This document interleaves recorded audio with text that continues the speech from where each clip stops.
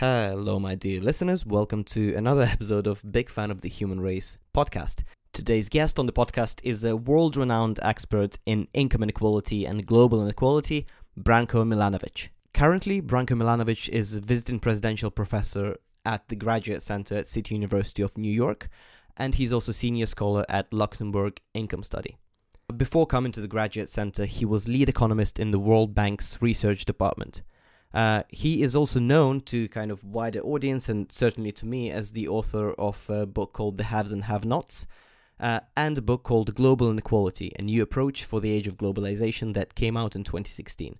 And that book really changed the thinking of academics and policymakers about income inequality and wealth inequality. So Branko Milanovic was one of the first scholars to kind of effectively approach and analyze income inequality from a global perspective. And the book, of course, was recognized as one of the best books on inequality ever. And I have a few copies myself and sometimes give it out as a present to someone who's interested in the subject. In the podcast, we, of course, talk about global inequality. We talk about the rise of socialism in the US and the rise of populism. We talk about political polarization. We discuss Uber IPO, climate change, Extinction Rebellion protests, and many other super interesting subjects, as well as in the end, Branko gives some advice to young professionals on how to choose the career of their dreams that Branko certainly has. Just for future reference, a new book is coming out that is written by Branko, and it's called Capitalism Alone. And it's coming out in August 2019, but it is open for pre-order now. So if you are interested, please go to the description to the show and pre-order a copy for yourself. Now, I don't want to take any more of your time and ramble about how great Branko is. How about you tune into the episode and relax for the next 45-50 minutes or so. You might want to grab a notepad because it's going to get quite intense. That's a disclaimer, official disclaimer from me. All right, guys, enjoy. Thank you very much. Hi, Branko. Hi, Max. It is really a pleasure to actually meet you. We know each other from Twitter and from the internet, but it's very nice to see you in live. We just for the listeners, we've had some logistical hurdles getting this set up, so we are very happy that we're finally rolling here. So, first question, I'd like to start off with your visit to LSE yesterday, just because this is the university I go to now, and I feel very strongly about its kind of coolness. And you on Twitter, you said that LSE is always special. So I was just wondering, what did you mean by that? I think for me, maybe for many other people, LSE is very special because it has, first, it has a great location, which is London. Then secondly, it's very multinational. As you know better than I, it has really students from all over the world. And it has professors also from all over the world.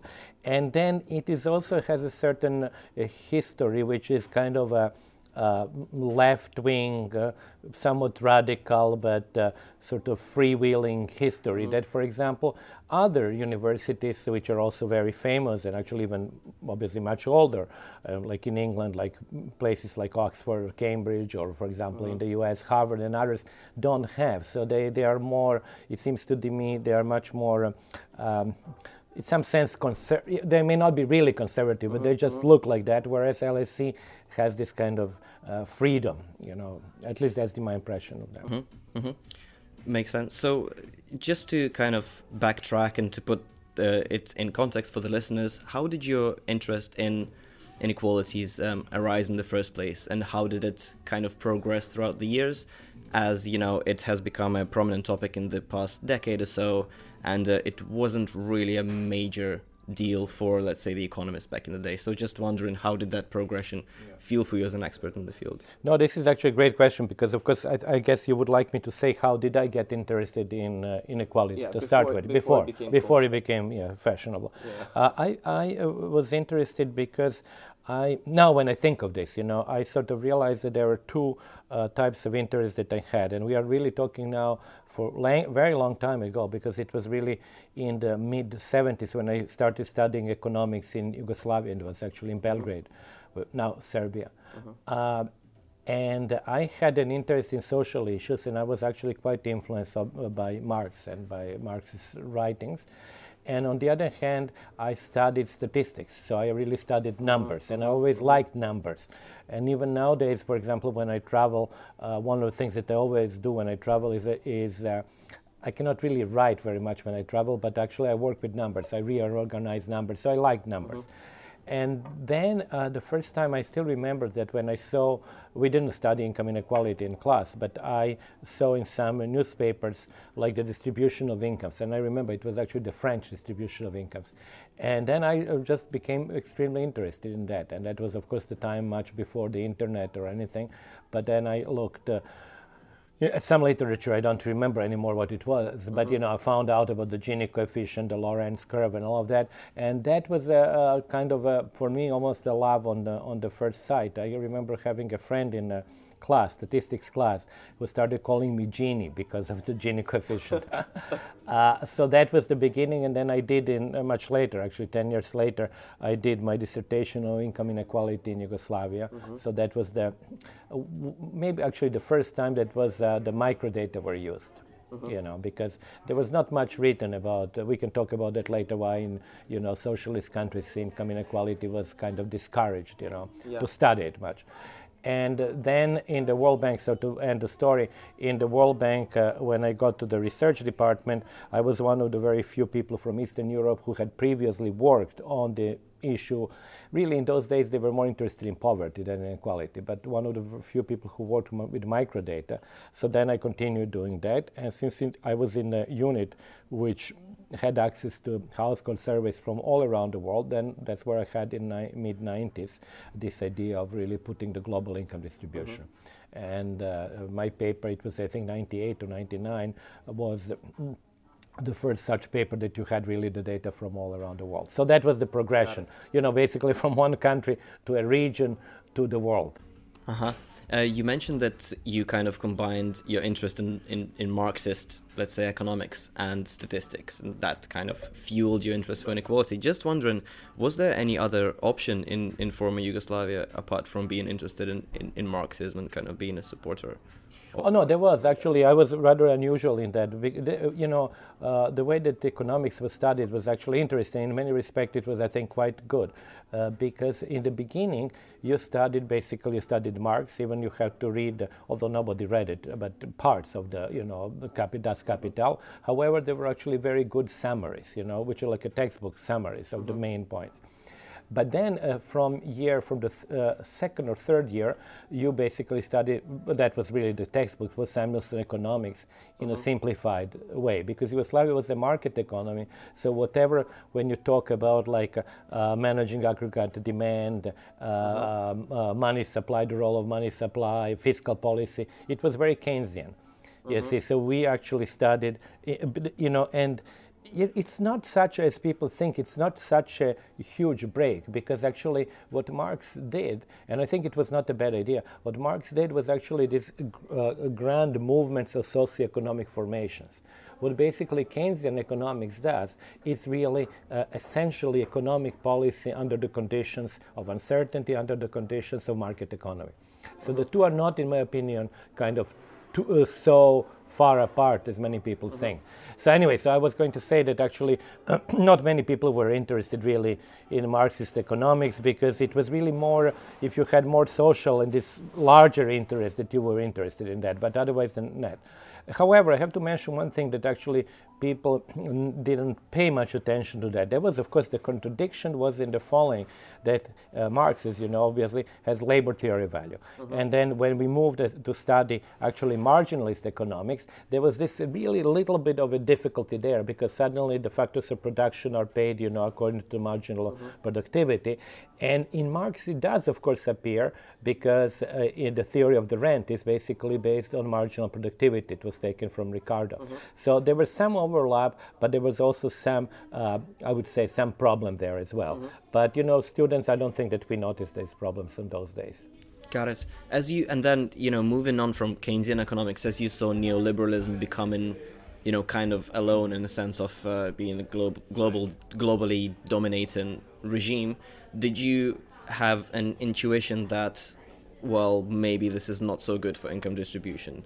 I had an intuition Of course, when we studied, it was much before neoliberalism. So that was, neoliberalism basically was in the late 80s, actually. I think the definition was 1982.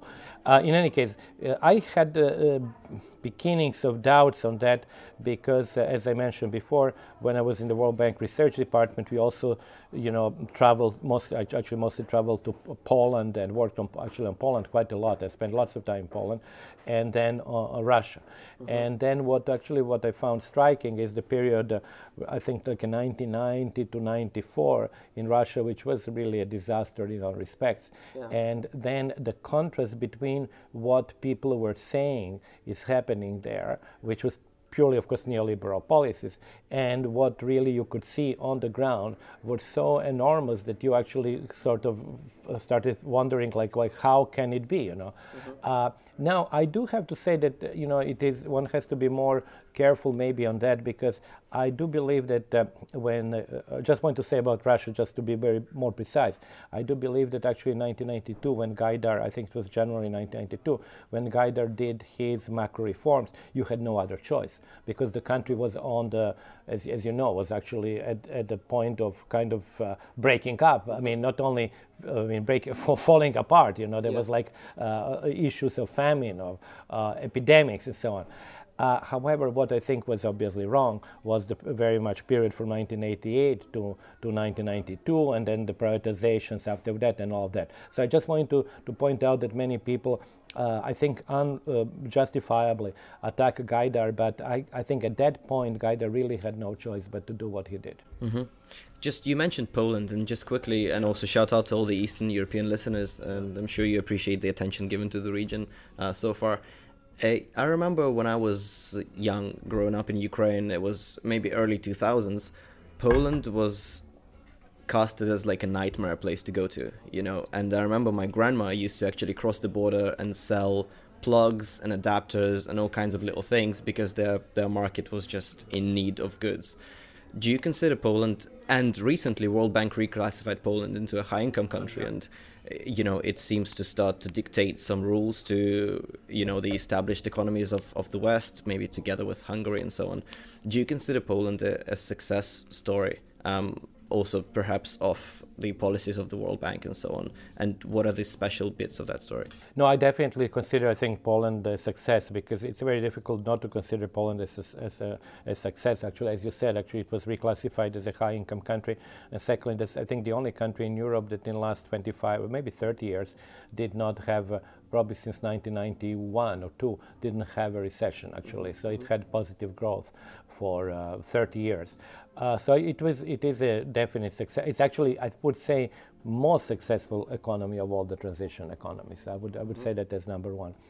But you mentioned that because that shortage, for example, in 1980s, that was true. Actually, I worked on and actually spent quite a lot of time in Poland before the change of regime in 1989, and of course the situation was very difficult because that was the case. Martial law was no longer in effect, but Poland was a little bit in the same situation that Iran and Venezuela are today. In other words, Poland had accumulated massive debts under the previous regime, Gierek regime, which they couldn't repay, so they were, strictly speaking, in default to the foreign creditors. But because they had a regime that the US was against, then they had no access to any lending. So in other words, Poland really had this massive issue, to some extent unsolvable issue, unless you have political change. And as you know, then eventually got the write-off of the, I think 2/3 of the debt, and then the things improved. But it was in a position very similar to the position of Venezuela and Iran today. Mm-hmm.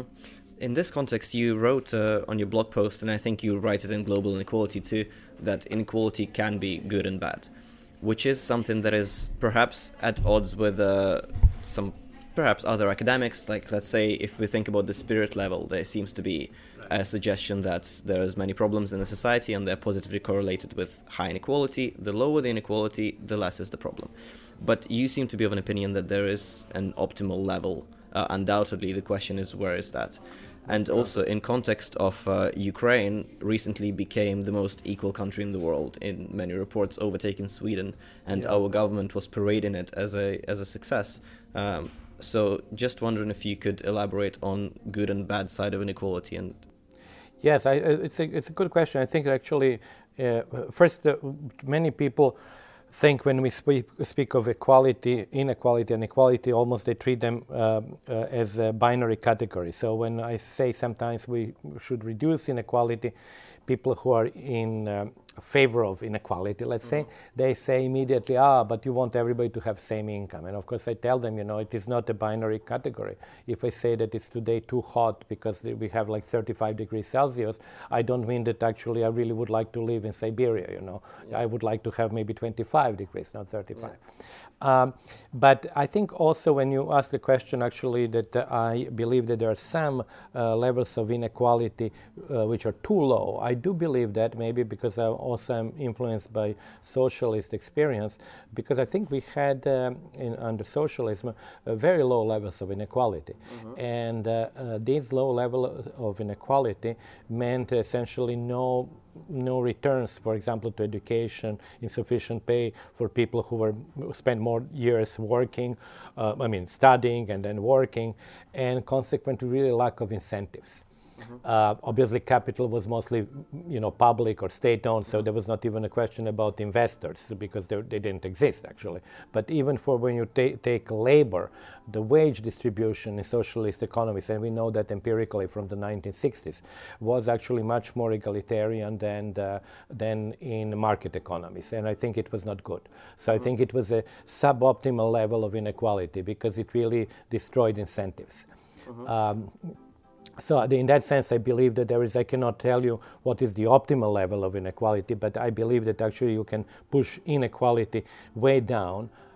China did the same thing, for example, in the Cultural Revolution and afterwards. And I just remembered now, there was a good friend of mine, there was a Czech sociologist, Jerzy Večerník, who did a following study. He actually said, okay, I can actually predict the income of a household simply based on demographic characteristics, gender, number of years, age, number of children. So nothing about education, skills, labor, nothing. And actually he got pretty good results. So in other words, if you see that, then you realize, well, there is no really returns and there is no incentive to schooling, to working harder, to actually trying to do certain things, to invent something. And I think that was not good. There was to what you were saying about, coming from, in the past, a socialist country. There was an article on The Economist, and actually was on the cover, The Age of Millennial Socialism. And there are striking levels of support for a socialistic or quasi-socialistic regime among the youth in the United States, which is supposed to be, the most capitalist economy in the world, I guess, the land of opportunity. Just wondering if you are seeing any dynamic with people that are far away from socialism or haven't really experienced that, seem to be more drawn to it than people that have experienced socialism. Yeah, but it is true actually that I think among the young people, among millennials, what is called in the US socialism is very popular. And actually I'm very much in favor of that because I think that the US was in many respects like a mirror image of the Soviet Union. So in other words, the brainwashing on a purely terminological level was so strong that essentially if you said in the past I'm socialist, they would actually almost treat you like you're saying I'm a Nazi. It was so bad. And I'm actually very happy that the young generation has actually seen through it and actually saying I'm socialist and is considered normal. And why I consider that good is because what they call socialism is really not what we just called 5 minutes ago, because that was communist with a single party regime, with no private property over capital, with compressed wages, with somewhat either authoritarian or totalitarian government. So that's obviously none of these aspects are something that young people support, and they should not support them because they were bad. But what I actually like is their ability to be in favor of socialized medicine, public education, greater taxation of the rich people, limits on top incomes, inheritance tax. And I think it is only people who are very extreme right who try to reuse that label, which was in the past so negative in the United States, and call them socialists. And actually, I like very much that they've been able to withstand that pressure and to actually very clearly call themselves socialists, which basically means in the European terminology, social democrats. You know, and I think it is actually good development. What I want to know is your opinion on the role of narratives versus reality. Because it seems that, you know, this idea that, you know, hammer and sickle is bad, socialism is bad as a word, and then, you know, if you think about Bernie Sanders, like all those labels are so prominent. Do you think that we are paying a lot of attention to labels, it seems, without getting into the details of what the policy is? And is that manufactured, or is it just the way humans kind of digest stories? Well, I think that's the way the humans digest stories, because we need to have labels for different sets of opinions. You know, we cannot just break up like one opinion in all small pieces, because there will be just simply too many variables then, you know. You cannot just, you have to have some kind of a summarizing title. What I actually liked about the fact that actually what is called socialism in the US now is really social democracy in West European or European context, I like the fact that that word has been recaptured, and has been clearly separated from the war, another term which could be communism or something else, which is different. Because even if you go back to the origin of the socialist movement, it was always a socialist movement, and it was then after the Russian Revolution in 1921 and so on, that's where actually communist movement started. If you go back, the Second International and even the Russian party was called Social Democratic Party. Then it became a Bolshevik party and communism. So I think it's very good that we are recapturing the word which actually has to deal with democratic socialism. Got it.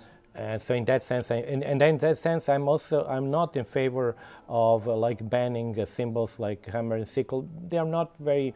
They would not be very popular today either, because the social structure of society is different now. Hammer and sickle made lots of sense when you had maybe 2/3 of the population or maybe more who were peasants and workers. Nowadays it's very different. You have farmers who are maybe in developed countries 1 or 2%, so that's the sickle, right? And then you have hammer, which basically in developed country again, people who are working in the manufacturing sector maybe 8%. So I mean, technically speaking, I don't think this is the symbol that actually has potency that it had before. And I don't think that actually, I don't think it can be compared to things like swastika and other things which are really clearly extremely, how should I say, insulting and sort of almost genocidal, if you will. Yeah. A question on kind of wolf-faced capitalism, what they call it. Uber has recently filed for an IPO, and there was a bunch of protests in London suggesting that it is undercutting a lot of the good-paying jobs and making it kind of a race to the bottom, among the, let's say, workers.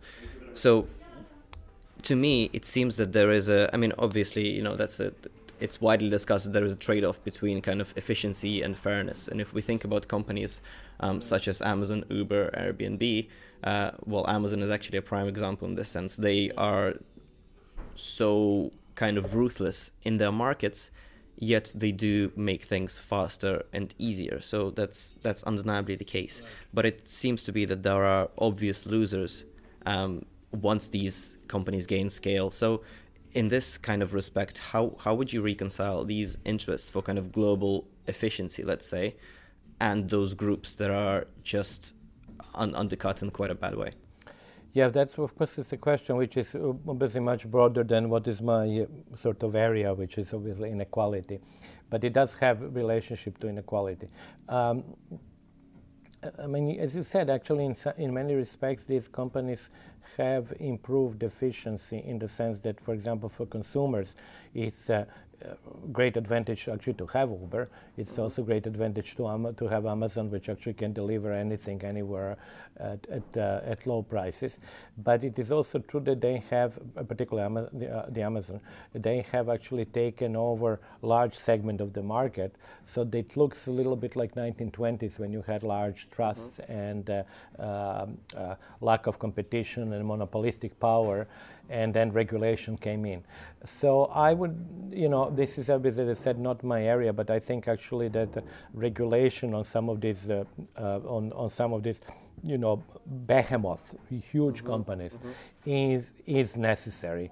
But I see this also as a feature of capitalism that is, how should I say, that is inbuilt in capitalism, in the sense that, going back again 100 years ago, writings about monopolization of capitalism, that made sense, is that essentially, in this case, you really have large economies of scale that actually enable you. That's very clear with companies like Amazon, that enable you to gain that position and to retain that position.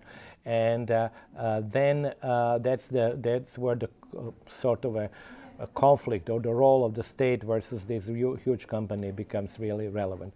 But I'm not saying that I'm, as I said, I think it is a little bit regressive trying to be against Uber simply because Uber is taking jobs from taxi drivers. Actually, I do prefer taxis. Actually, in New York, always take taxis.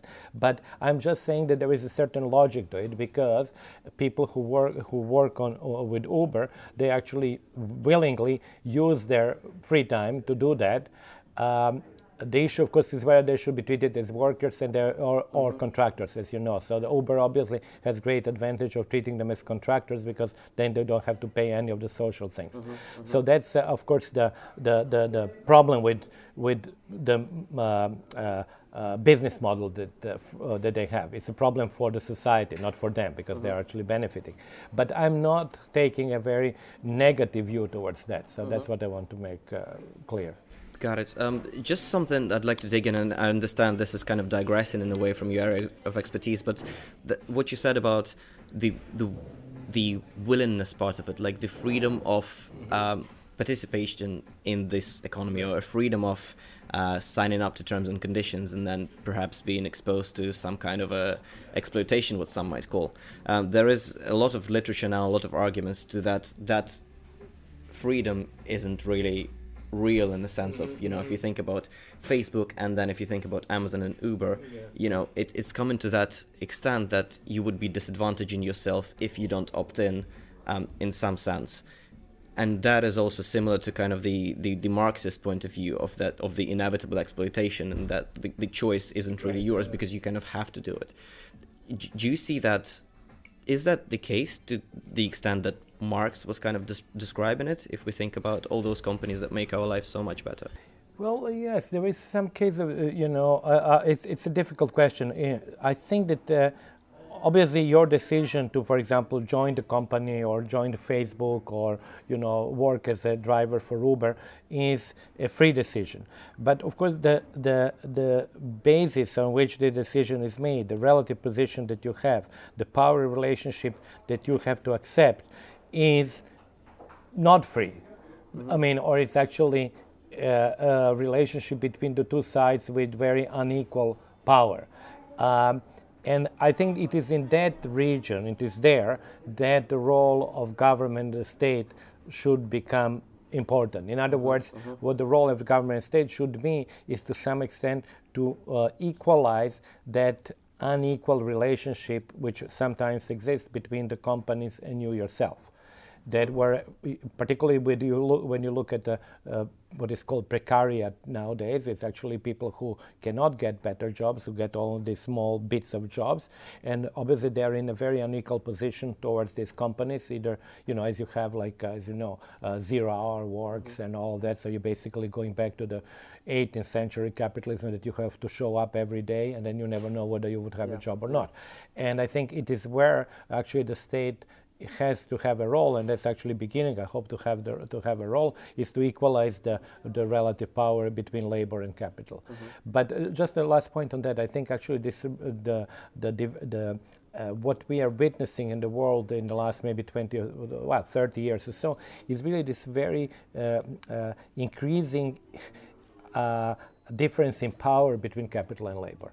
And I think it's partly because we have had a huge inflow on a capitalist market. We have had, and that's actually why capitalism is the only mode of production now, we have had a huge inflow of labor from the former Soviet Union, from China, and India as well. People who were working under sort of non-capitalistic types of production. And then you had, in some sense, about like more than 50% increase in wage labor, or people who are working within the capitalist system.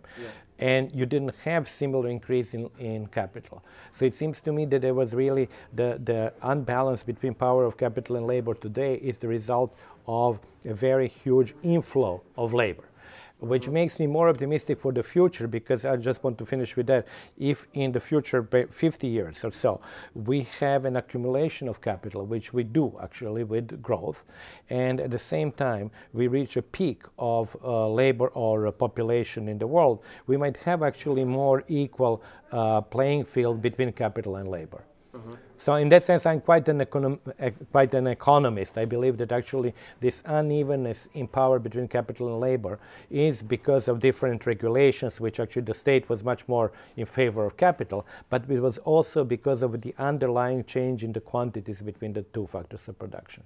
Okay, so just on that kind of the long-term vision that you just mentioned, Branko, you in also one of the blog posts, you're talking about the impact of migration being amplified by, you called it quasi-automatic inequality. And then you said that when you put the two together, and especially we can see that in Europe, the political environment becomes poisonous. So to me, to what you said just now, it seems that even though there is potential for it to work out in the long term, it seems that the political landscape can get so toxic that we will actually not get there, because it is just too polarized in that sense.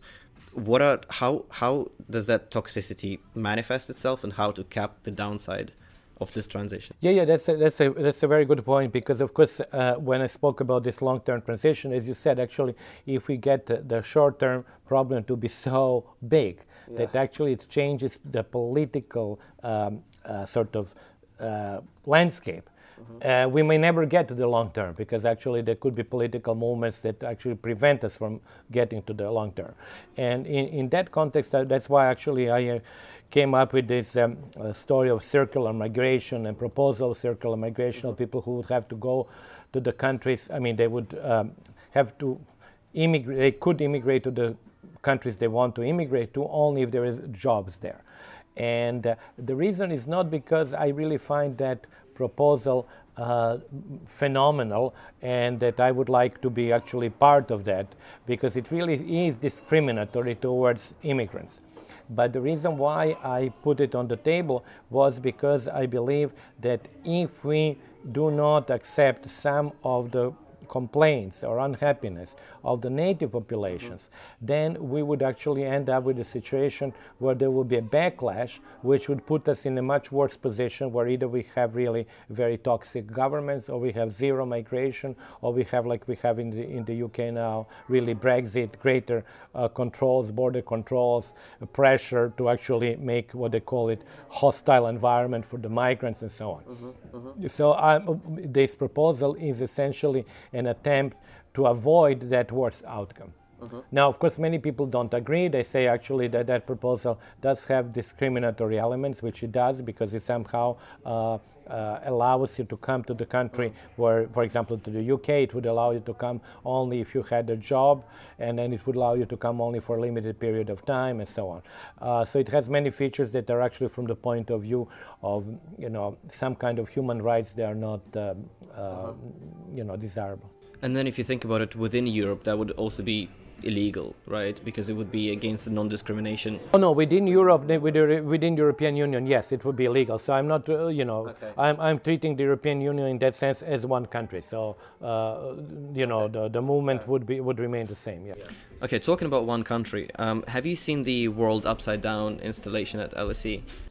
Yes, I have seen it. Yes, it's actually, I must say, I know it's controversial, and that's what you want to ask me, but I think it's very beautiful, actually. It's very beautifully done. Okay, okay. You mentioned that in regards to migration and that inequality in that article, you talked about the fact that kind of world without borders, let's say, is politically impossible as of now. And also you said that kind of a nation state that is completely independent from the global economy is economically impossible also in the current kind of landscape. Which one of these is the unlikeliest? Of course, the current world, we cannot have one world because we still have, nation state that is really dominant player, and it doesn't seem that the nation state is going away at all. Obviously, we don't know what will happen in many years, in many centuries, but currently that's how it seems. On the other hand, we don't have a system, and it's actually good that we don't have a system that we had maybe 50 years ago when we had essentially more autarkic countries. I don't mean here again, communism regimes or China or India and so on, but even Western countries actually had, of course, limits and had exchange controls. Many countries had not convertible currencies. People don't even remember that, but many countries had, parallel exchange rates and so on. So that was certainly not a system that is, I think, desirable. And what we have now is definitely better. But we are in between now. And what was also interesting is that there are some issues, including global inequality or climate change and maybe a few others, that in essence are global in nature. And when I say global inequality is global in nature, is essentially because of migration. Mm-hmm. And they are global in their fundamental sense, but we don't have any institutional framework where we can actually, if not solve, but at least discuss these issues other than nation state. Mm-hmm. And I think that's somewhat of a problem. Actually, maybe you had in mind also a blog that I wrote about the climate change, because climate change is discussed, I think it's actually the best example, is discussed at the level of nation states, China, US, Brazil, and so forth. But the issue is emissions which are from individual people, which means, generally speaking, rich people. And the effects are very often, or will be very sort of worse, on individual countries that actually have very little power in that discussion. Mm-hmm. Like, for example, Africa. Yeah. So we clearly have a situation where the framework of nation state is suboptimal in the sense that actually this is not where the issues are. So it's not really, what I want to say is that not the issue that China is now overtaken the US as the largest emitter. The issue is where the people, they could be Norway, US, Sweden, Israel, Italy, where the people who are actually producing that, which means where are the rich people whose consumption pattern with meat, for example, with air travel and others is the most significant. So is there a way that we can tax those people? And there is no way that we can do that. We could actually, ideally, would like to actually impose, let's suppose, heavy taxation on goods that are contributing the most to carbon emission. But we don't have a tool to do that because we don't have an international agency that could impose taxation, for example, on UK citizens. Mm-hmm. So that's what I'm saying, is that actually we are in a very peculiar position that we do have now global issues, but we don't have an institutional framework to deal with them. Mm-hmm. I mean, yeah, that manifests. I read an article about the number of scientists and lawyers that different countries bring to the climate change conferences. That is supposed to be you can bring as many as you want, and you can have as many negotiators as you want. But surely, Maldives don't have as many lawyers and scientists that are ready to take on the US kind of lobbyists. Just one thing on climate, there are two things that I kind of struggle to understand. One is, and that's the first question, which is, let's say if we take Russia, mm-hmm. right? There is an argument to be put forward that for Russia, warming is a good thing. Yes. Because they have a strong resource base, right. They have uninhabitable areas of Siberia that can benefit agriculturally from the global warming, which is then the first question I'd like you to kind of elaborate on is that trade-off between the interests of a state, and obviously a state is a sovereign, and people elect the government to kind of further their needs as a ruling party of the nation state, and the kind of that international problem. So how could possibly a nation state in its current form reconcile the two? No, I think actually I answered that in the previous question that you asked me, but concretely on Russia and Canada are likely to be the really very significant winners, or actually beneficiaries from the climate change, because of the reasons that you just mentioned. Actually, it would be, and we already see changes of that. You see, like in England now you can grow wine, you can actually things that you couldn't do in the past.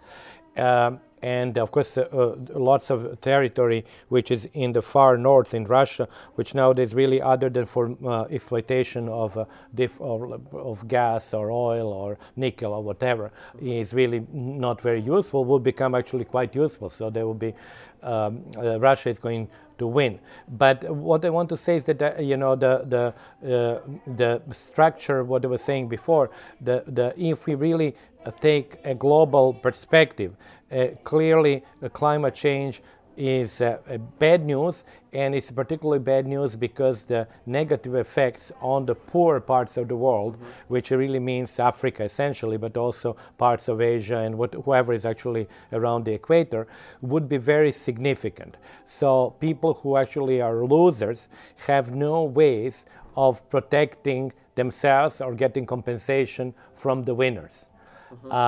And I think this is really, it is an issue, and even our, and I'm actually not an alarmist when it comes to climate change. I'm somewhat of a techno-optimist. I believe that we will be able to solve that with correct incentives. So what I was saying before, if you were to actually change relative prices of these goods that are actually contributing the most, that's what I think that that's what the world, I mean, if I can use we, should do. But so I'm not an alarmist who believes that actually we are going to, have, the end of civilization because of that. However, it's not alarmist to believe that the extreme events, for example, huge floods or tsunami or things like that, can actually happen. And then in that case, as you know, actually I also like very much Nassim Taleb's work, and I think it's relevant there as well, because if you have these extreme events and you have more and more of them, and they are by the very definition, as Taleb writes, they are unpredictable because they're really at the end right tail. And then you might have, like, for example, a tsunami which might kill thousands of people, and this is really the cost of climate change. That is, so I'd like to finish off on climate change with also mentioning the Extinction Rebellion that's happened in the UK, and Greta, who is a girl that is kind of the face of the climate change movement. She suggested that the UK is actually the country that is most at fault out of all of them, out of all of the countries for the global warming, because of the industrialization and because of the past of colonization and so on and so forth. Just to me, it seems that if you frame it in this way, it's so difficult to go back in history and retrospectively blame which country caused what, because obviously with colonialism, you can go back to all kinds. You can go back to Roman times and then try to make links.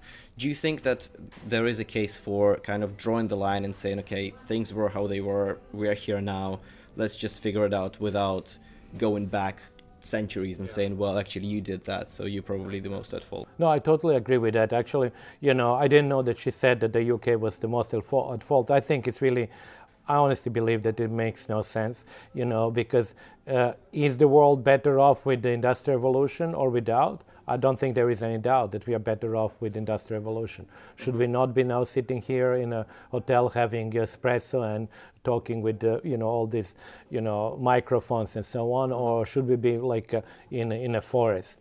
So I don't think there is doubt. So we are definitely better off. If there were actually negative effects of the Industrial Revolution, as you know, there were enclosures, people who lost their livelihood, many people actually died. You can actually say the Industrial Revolution revolution in other countries like Russia or China, or even Bengal famine may be related to that. But we have to draw the line. I mean, this is good to have exploration for historical reasons, like who were the losers, slavery, for example. But to actually bring that into the current political debate, and I'm actually also against this whole thing about compensation and all of that. I don't think it makes sense. We have really to draw the line and to actually work from this point onward, not bring back things from 200 or 300 years ago, because as you said, there is no end to that. You can actually go then to the Roman times, and then say that the Romans were actually guilty, or you can actually start with Spain and the conquest of the New World and all that. So it is all legitimate topic for historical discussion, but I don't think it should be brought into today's actual decisions about climate change or inequality or anything else. Branko, this is a question from my course mate Vera, and she is asking about the potential of political hijacking of the data visualization. And when she kind of asked me that question, I thought about Simon Kuznets, and Simon Kuznets was educated in Ukraine, and there is a Kharkiv School of Economics named after him. And reading his work, it seems that the fact that inequality is an inverted U-curve or bell curve really wasn't what he was saying. He was saying that much of it is speculation. We don't have enough data to suggest that. But it was taken as granted and then perhaps politicized to push some of the neoliberal agenda. So obviously your elephant graph has caused a lot of the praise and a lot of kind of conversations around it. So just her question is really about, do you consider, when you visualize data in certain form, do you consider the potential impact it's going to have on political narratives and whether it can be misused and how nuanced you want to be? Yeah, I to be quite honest, I don't consider it actually. And I'm not sure really that even Kuznets did. Of course, it was as he said, 95% speculation, 5% data. Yeah. Because really what he had then, and I think that it was the first article, the first mention of that was, I think, 1955. Then he continued working in the 1960s. There was still very little. It was much later, actually. The irony of the Kuznets curve was that actually the data that really sort of tested the Kuznets curve became available long after the Kuznets curve was first kind of imagined and sort of drawn. But when it comes, for example, to answer the second part of the question, which was about the elephant graph, when I did that, and when you do that, you really are driven by essentially what the data are telling you. So it is basically purely empirical. Now, the advantage, the great part of what the great appeal of that was, it was very clear to me even very first time when I saw it, because I remember that it was the summer of 2012, when I first saw the elephant chart, what became the elephant chart. It was very clear to me that this is something empirically, showing empirically something that we already knew, which meant really the lower parts of the income distribution of the rich countries have not done very well. China has done very well, and the global top 1% has done very well. But I was not driven by what would be the interpretation of that and how people would judge this or whatever. I found that it has really huge political appeal from the very beginning, but really what was there was really the numbers and the data. And then obviously it became politicized, clearly, and then you go into more, how should I say, sophisticated versions. As you know, for example, at least two better versions of that exist. One is that you keep the deciles of the countries which create the elephant chart, you keep them in their position in the 1988, and this is something that in the paper with Christoph Lackner we called a quasi non-anonymous, because it is not totally non-anonymous, because if it was totally non-anonymous, it would mean that you follow individuals over time. But obviously we cannot follow individuals. But what we can follow country deciles. So we can follow the third decile of China. We can follow the fourth decile of the United States. So that's why we call it non-anonymous, quasi-non-anonymous. And then you can draw another elephant curve, which looks more or less the same as the original one, but it's a little bit slightly different. For example, the top is not as high as it is in the common, elephant chart. And the third version is in absolute terms. Then obviously the gains are then telling you a very different story. In absolute, if you have the absolute version of the elephant chart, then of course almost 50% of the gains are going to the top 5% because their original income was so much higher than the income of the people in the middle that even if they have a small increase in percentage terms, that increase in absolute terms is very large. So that was, then you become kind of more aware of that and do it in a sort of more sophisticated way that should not be sort of hijacked, as your colleague said, politically. But I think the original one, at least for me, and I believe for many people, is really data-driven. And I think it's actually good because we should not be driven essentially by what we want to show. We obviously have a hypothesis, but we really have to be driven, I think, by the data.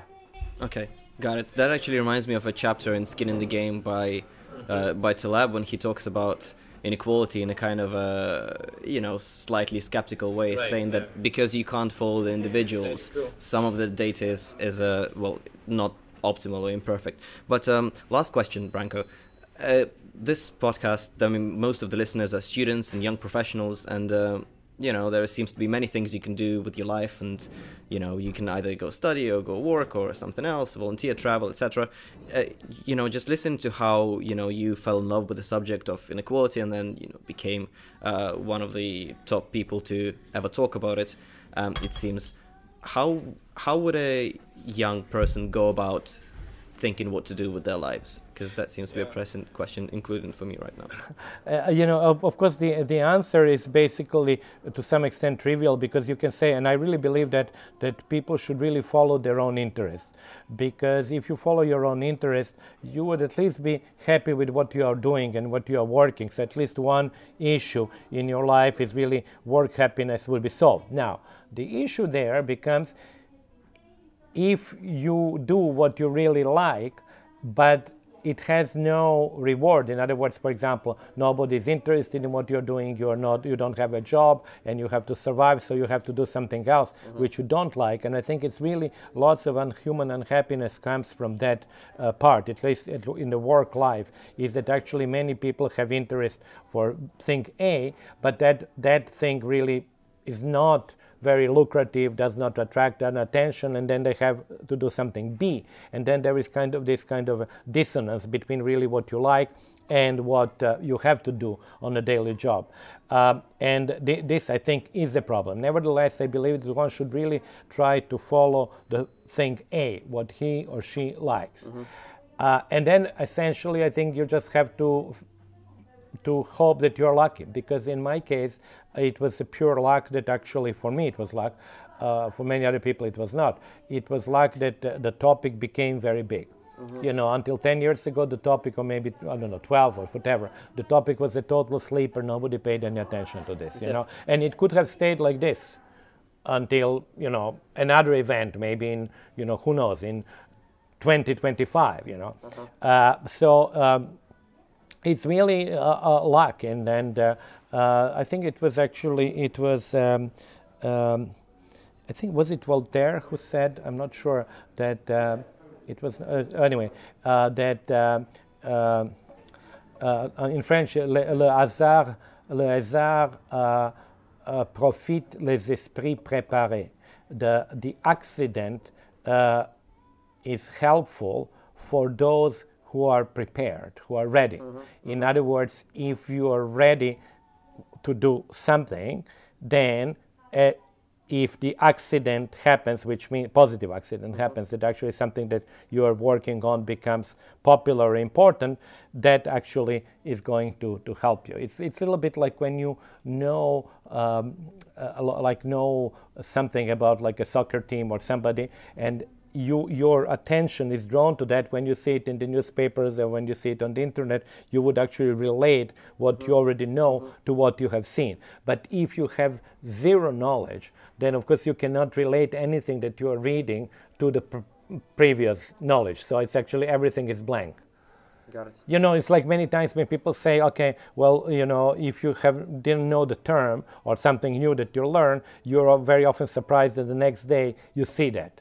And the reason why you see it is because you were never prepared to, it never really, that particular term never really made it to you because you had no relationship to that. So it's a little bit what I meant, like when I said, do something that you like, and then if you're prepared, if there is some favorable set of circumstances, actually that can work out. That's a very long answer, but basically I think essentially people should try to do as much as possible what they really like, and make some compromises, because obviously you have to make some compromises at some point, but without losing that essential idea. Final point, I have to say that, for example, for people like myself, and I think many people who are actually lucky to work on what they like, work is really not a disutility. Actually, work is utility. I cannot say that actually I have this utility from work. Yeah. So I think that's a great advantage. Brilliant. For the listeners that want to find out more about you and about your work, where is the best place to do that, and what's the best book to buy? Oh, well, to find out more is, I think, the best way is to go to my blog, which is not very sophisticated blog, unfortunately, because I didn't know how to set it better, but maybe I'll do it, because it's a very simple blog. But anyway, they can just write my name, Branko Milanovic blog, and you will find me easily. For the books, I would say if you really start in this area and you're interested in inequality, I think The Haves and the Have-Nots is a great start, because it is introduction to inequality, three types of inequality: first within nation states, the second between, and the third global. And it has each set of inequality issues has an essay which explains what it is, but then really illustrates some really kind of, I think, cool examples. For example, you will find out, how rich was Elizabeth Bennet, and difference between Elizabeth Bennet and Anna Karenina. You will also find out, like, Champions League, how actually it is becoming more unequal because the same teams basically win. Yeah. Although this year is a little bit different. With Tottenham, it's very different. Yeah. You will find, like, for example, how much money you need to have to be in top 1%. So I think there are quite a few interesting stories that you can find there, and you can read them really at random. You don't need to follow, the book you can read story 1 and story 5 afterwards. All right, awesome. Branko, thank you very much for your time. It was a pleasure. Thanks a lot. All right, hello again. So this is it. I hope you really enjoyed the podcast. I had tremendous pleasure recording this episode with Branko, and he's extremely approachable in person and obviously remarkably intelligent. Just a few quick bits of housekeeping for Branko's Twitter. His handle is Branko Milan. So it's at BRANKO MILAN. In order to purchase a copy of Capitalism Alone, please find the link in the description. And of course, as always, if you're interested to see what I'm up to, it's maxklemenko.com, Max O Klemenko on Instagram and Twitter. And what else? Do I have anything else? Oh, of course, Max Klemenko on YouTube. Thank you very much for listening. As always, thank you so much for tuning in and listening to another episode of the podcast. The next one is coming out in the beginning of June, so I hope you're excited for the next episode as well as for summer that is around the corner. All right, good luck to everyone, and bye-bye.